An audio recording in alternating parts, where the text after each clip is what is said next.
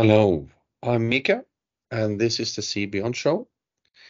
In this episode, we're going to transport ourselves to Scotland and learn more about the carbon capture initiatives, projects, ambitions from our prominent guest, Mark Hughes with Nexus. I hope you will enjoy this, and please remember to subscribe and share. Thank you. So welcome back to the Sea Beyond Show, and today I have Mark Hughes with me from Scotland to talk about carbon capture and the energy transition. Welcome, Mark. Thank you, Mika. Thank you. It's nice to be here, and thank you for the invitation. Well, we've had we met recently in Oslo too, and I think it was so exciting to hear about, let's say, the Scottish industry, what's happening in the energy transition. And I thought it would be great to kind of also bring this to a bigger audience as such. And for the pleasure of everyone, Mark, would you care to make a short introduction of yourself and your affiliation with Nexus as such? Sure. Yeah, I can do that, Mika. Yeah. So yes, I'm Mark Hughes. I'm currently the Chief Operating Officer at Nexus. I've been with Nexus for almost 2 years. My background predominantly was in manufacturing in the early days. Studied manufacturing, run production facilities and so on. Mostly engineering products and components. But latterly, in the latter end of that career, I moved into oil and gas with Schlumberger. And I spent a lot of time in supply chain management and was based in Dubai in the Middle East for 7 or 8 years. So came back from the Middle East and I've joined Nexus in 2021. So I've been here, as I said, for a couple of years and thoroughly enjoyed my time here at Nexus. Yeah, so I have a follow-up question on that. But manufacturing is actually a domain we share, and the passion there, because I do think, it's so important with manufacturing. And I'm also really happy that these days we see the inshoring, or how you call it, to, let's say, take back the manufacturing discipline. It's reversing, yes. Isn't it? Yeah, which is key. I mean, it was my first love, Mika, and I get really excited every time I visit a production site or a manufacturing site. I used to love being at the back door of the facility when we were satisfying a customer's order and sending product out the door. And I've never ever lost that. As you say, it's a passion that I think it will stay with me throughout my career. Yeah. I really agree. And okay, I think we just have to talk a little bit about manufacturing because it is so exciting. I really care about it too. And of course, who knows the most about, let's say, for instance, manufacturing? That means also, let's say, it's about assembling something, and it's about fabricating parts. And of course, the operators we have, they know most about the, let's say, pain points and everything. Yeah. So having that learning, and of course, if you offshore that somewhere else, we lose those capabilities, and we don't have that feedback. And at the same time, yes, it might be cheaper in a sense to go somewhere else, but actually the value of it is something you can't just, let's say, put in tangible metrics as such. Very much so. Yeah. I feel as though we've lost at least a generation in the UK from the whole offshoring that took place, from the 80s and 90s. But I think we're on the cusp of a whole new industry here. And there seems to be strong commitment, certainly at government level. And I know it's aspirational, but certainly in terms of some of the new transition projects, there's an aspiration from the government, the North Sea Transition Authority, to aim for at least 50% local content on the projects. Yeah. So bringing that capability back into our own countries, I think it really is a positive step. Yeah. And out of various aspects, and of course, how I see UK, for instance, is of course that you have such history, traditions, capabilities in craftsmanship, manufacturing. So, I mean, get it back, really. Absolutely. Yeah, I'd endorse that 100% for sure. Yeah, and then of course geopolitics doesn't make it easier either, and so I think we have to all ring fence it in a different way these days. But I mean, I'm quite, I'm certainly positive about the outlook. I'm positive with some of the steps that the government have made, and within Scotland, the Scottish government have set up a Just Transition Commission, which is it's a group of commissioners who are there to ensure that the transition to the new energy outlook is in fact just and it's equitable, and no one is left behind. And I think certainly in the UK we've got experience of that in the not too distant past, where industries were basically shut down and people were more or less left to fend for themselves. So I think the establishment of the Just Transition Commission is a really positive step within Scotland. Oh yes, and of course we let's say I'm based in Norway, and we see also of course this energy transition, and it's not easy. It takes time. You need let's say it's not just the industry that can move by itself, because you also need, let's say, the authorities, the policymakers with you, and let's say, and get the right funding, of course, the subsidies and support incentives to go this direction. Absolutely.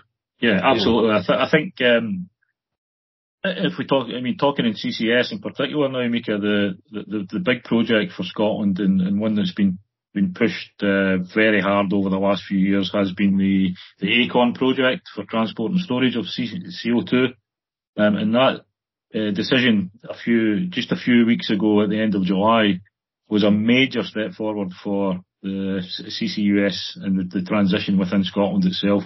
As I said, there have been a few false dawns in CCUS in Scotland, a few projects from around 2012, which were quite a long way down the line, but then get pulled at the last minute. So I think it was probably fair to say there was a bit of scepticism about whether we'd actually get to this point. And now we have. I think, that optimism is there, the momentum's there now. And I'm pleased that the UK government have given the ACON project Track 2 status. Yeah. No, it's definitely a kick in the right direction. For sure. Absolutely. First goal. Yeah. Yeah. Yeah. No, but of course, I'm so into the, let's say, the CCUS value chain myself. And of course, I think, the carbon capture side, we can solve that and we can integrate that in plants. What we see now, and let's say we have very few storage facilities for the time being. And many companies looking at, yes, how do we do carbon capture? Yeah, we can solve that, but that's only half of it, because you have to kind of find, exactly like you do with ACON, the transportation and the storage, and we need more of it. Absolutely. That announcement on ACON was very, very positive, particularly for Scotland, but certainly the UK government followed that up along with the North Sea Transition Authority just in the last week or so on new licensing arrangements for storage locations in the North Sea. So we're now up to a total of 27 individual licenses being issued for that as well, Mika. So, wow. You're right, but you need to get the balance. Nobody's going to. What's the point of capturing carbon if you can't store it somewhere? So you need to know that especially within the Scotland and the main emitters in Scotland, they had to have that certainty that there was a storage location that they could use. And getting the sequencing of that is important. So ACON's a massive step, as I said, and the announcements from the North Sea Transition Authority and new licensing over the last week or so is also another big step towards that. Absolutely. So enlighten me and the audience. When will this be, let's say, up and running as such? Well, it's a good question, but I know the sort of lead developers in the ACON project, they think at the moment by 2028 they could be injecting. Not bad. Okay. Not too bad. That's, You know, I mean, yeah. it's obviously early days that they're going through initially a due diligence process with the UK government, which is in process at the moment. And then once that's concluded, I think there will be more announcements around the process from there and the actual timescales as well. So we should get a better idea of that, I would suggest around mid-October. Yeah. Okay, wonderful. And of course, you know, I mean, nothing is given, of course, that, oh, is it 28 or what happens? But of course, we see also many projects, you know, they drag out in time in terms of their final investment decisions. And, you know, but we certainly have to do much more prior to 2030 or have more plants and storage facilities up and running. We do. I mean, I was looking at some of the data released by the CCSA lately as well. So just in this week alone, they've done an update to their delivery plan, which they use to kind of keep the government on track, if you like. But their data at the moment is suggesting that there is over 90 CO2 capture projects in development at the moment. Yeah. So that's a big number compared to where we were.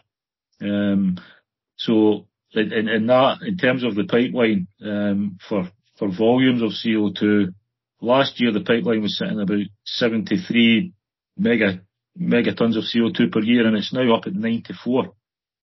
So there's definitely the movement is there, and it's going in the right direction, Mika. As we mentioned just before we come on, you know, you can start to feel that you know, and there's more evidence now as well that things are going in the right direction. Oh yes, absolutely. It's good indicators. I've spent the past few days in Bremen at the CCS conference there, and I can just confirm that too, because you know the momentum is growing. Companies, they want to go more for, let's say, the actions and move ahead. Of course, everyone is looking for, let's say, also governmental funding. Can they create revenue streams, etc.? And then they come into, of course, also the utilization, CCU, as such. Yeah. And do we see anything of that in Scotland? Well, one of our members is very big on the CCU side.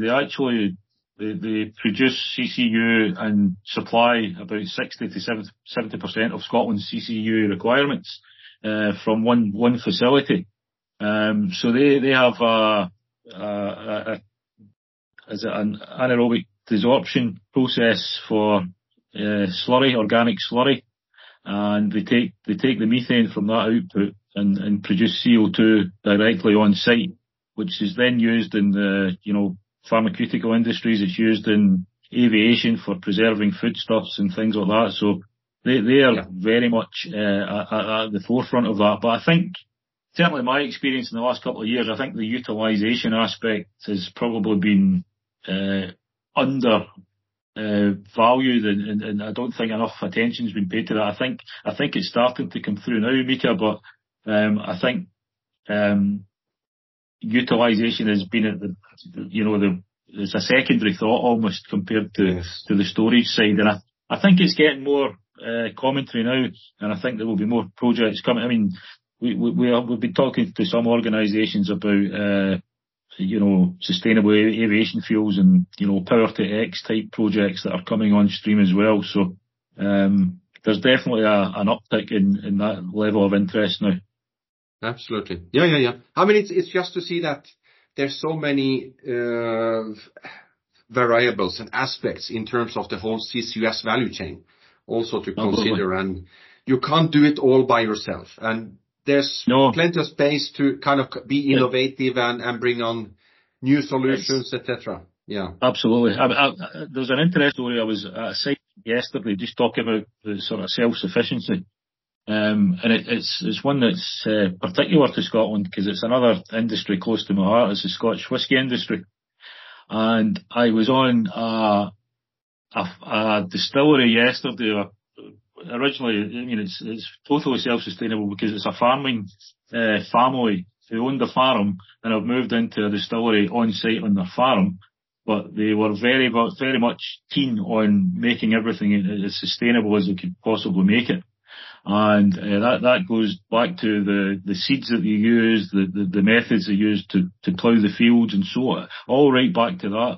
But from our perspective, they've done some really good stuff technology-wise. They've got their own on-site wind turbine, which would then feed into an electrolyzer, and that would go then, they get their hydrogen to power up their boiler to produce the steam to do the fermentation process. So all of that on site in the one place was really interesting to see.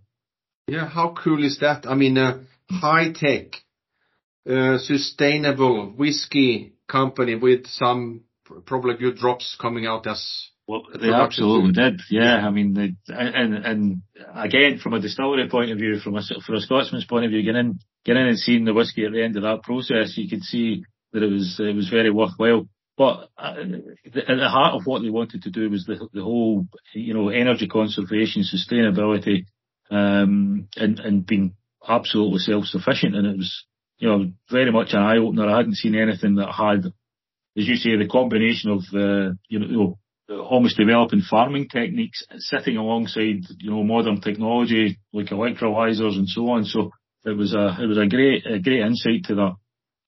Yeah, well, yes. And I think that is a fantastic example too. I mean, showing that, yes, actually in your, let's say, the whole value chain, you can integrate the technology. It is possible. It is feasible to go this direction. So absolutely. We need more of those examples. Indeed, yes. I'll do a whiskey tour and I'll keep you up to date, yeah. Oh, okay. Yeah. That sounds great. Yes, so of course, you take care of Scotland as such with Nexus, but I mean, you recently were in Norway too on a tour and having this conference here. What are you looking for in terms of, let's say, other countries or reaching out as such? Yeah, I mean, that was very briefly about Nexus then, Mika. We are an industry body, so we are, we will have over 55 members at the moment, and we are actively looking for membership. We always do. But so we would, we do a lot of knowledge sharing. We have newsletters, we have webinars, we do all that kind of stuff. But obviously post pandemic, we're really gearing up and ramping up our in-person events. And we've had half a dozen or so in the last year, but Norway in particular was our first event overseas. And, our thinking behind that was, no one body, no one industry, no one company has the answer to all of this. And we need to get support, we need to get information, we need to get learning, we need knowledge exchange, and we need to, the obvious C word is collaborate. And the real premise of coming to Norway was to try and understand what was going on in one of our near neighbours, country that's, worked very, very closely with Scotland over decades across the North Sea in terms of the oil and gas industry. And we see, as we're on the cusp of a new industry going forward, and we want to maintain those relationships. But fundamentally, we wanted to bring some of our members over to understand what projects were ongoing, how had they been delivered, who was involved, what kind of success rates were being achieved. And it was really just to do that sharing so that we could collaborate and bring those learnings back to Scotland, but also working together with individual organisations going forward. Everyone made lots and lots of connections from those 2 days, and we're already planning how we can build in that. We have an annual conference every February in Edinburgh in Scotland at Murrayfield Stadium, and my view is that we will have, during the day's conference, we will have an international session at that, Mika, and very soon I will be inviting the attendees from the Norway side from last month to come over to participate in that annual conference. So we intend to build on the connections that were made during those couple of days. Yeah, Mark, that sounds exciting, really. So, and what you say reverberates so well with me too, because I think I tend to say that we have to collaborate to innovate. And that means, let's say, knowledge sharing. Of course, there's a lot of, let's say, private companies. We need our own businesses and IP and etc. It's not about sharing the confidential things, but it's more to kind of work as a community so we can also be strong in our, let's say, voice to policymakers, etc. Yeah, absolutely. Yes. And that single voice, that single coherent voice that represents industry as a whole, that's exactly what we are trying to achieve. It's one of our key relationships and we have with the, Scottish government, with the UK government. We see our position as the voice of industry. So we have that membership, we have partners as well, that we can push that single message towards the regulators and policymakers. Yes, absolutely agree there, Mark. And let's say you're really into, let's say, all the various stakeholders here. So in your opinion, what do you think is the, let's say, the key challenges now? I mean, in the near future, 2-3 years. I mean, what do we need to solve? The top priority things in the industry. I think the whole investment and business model thing needs absolute clarity, Mika. I do know that there are a lot of conversations going on around that space.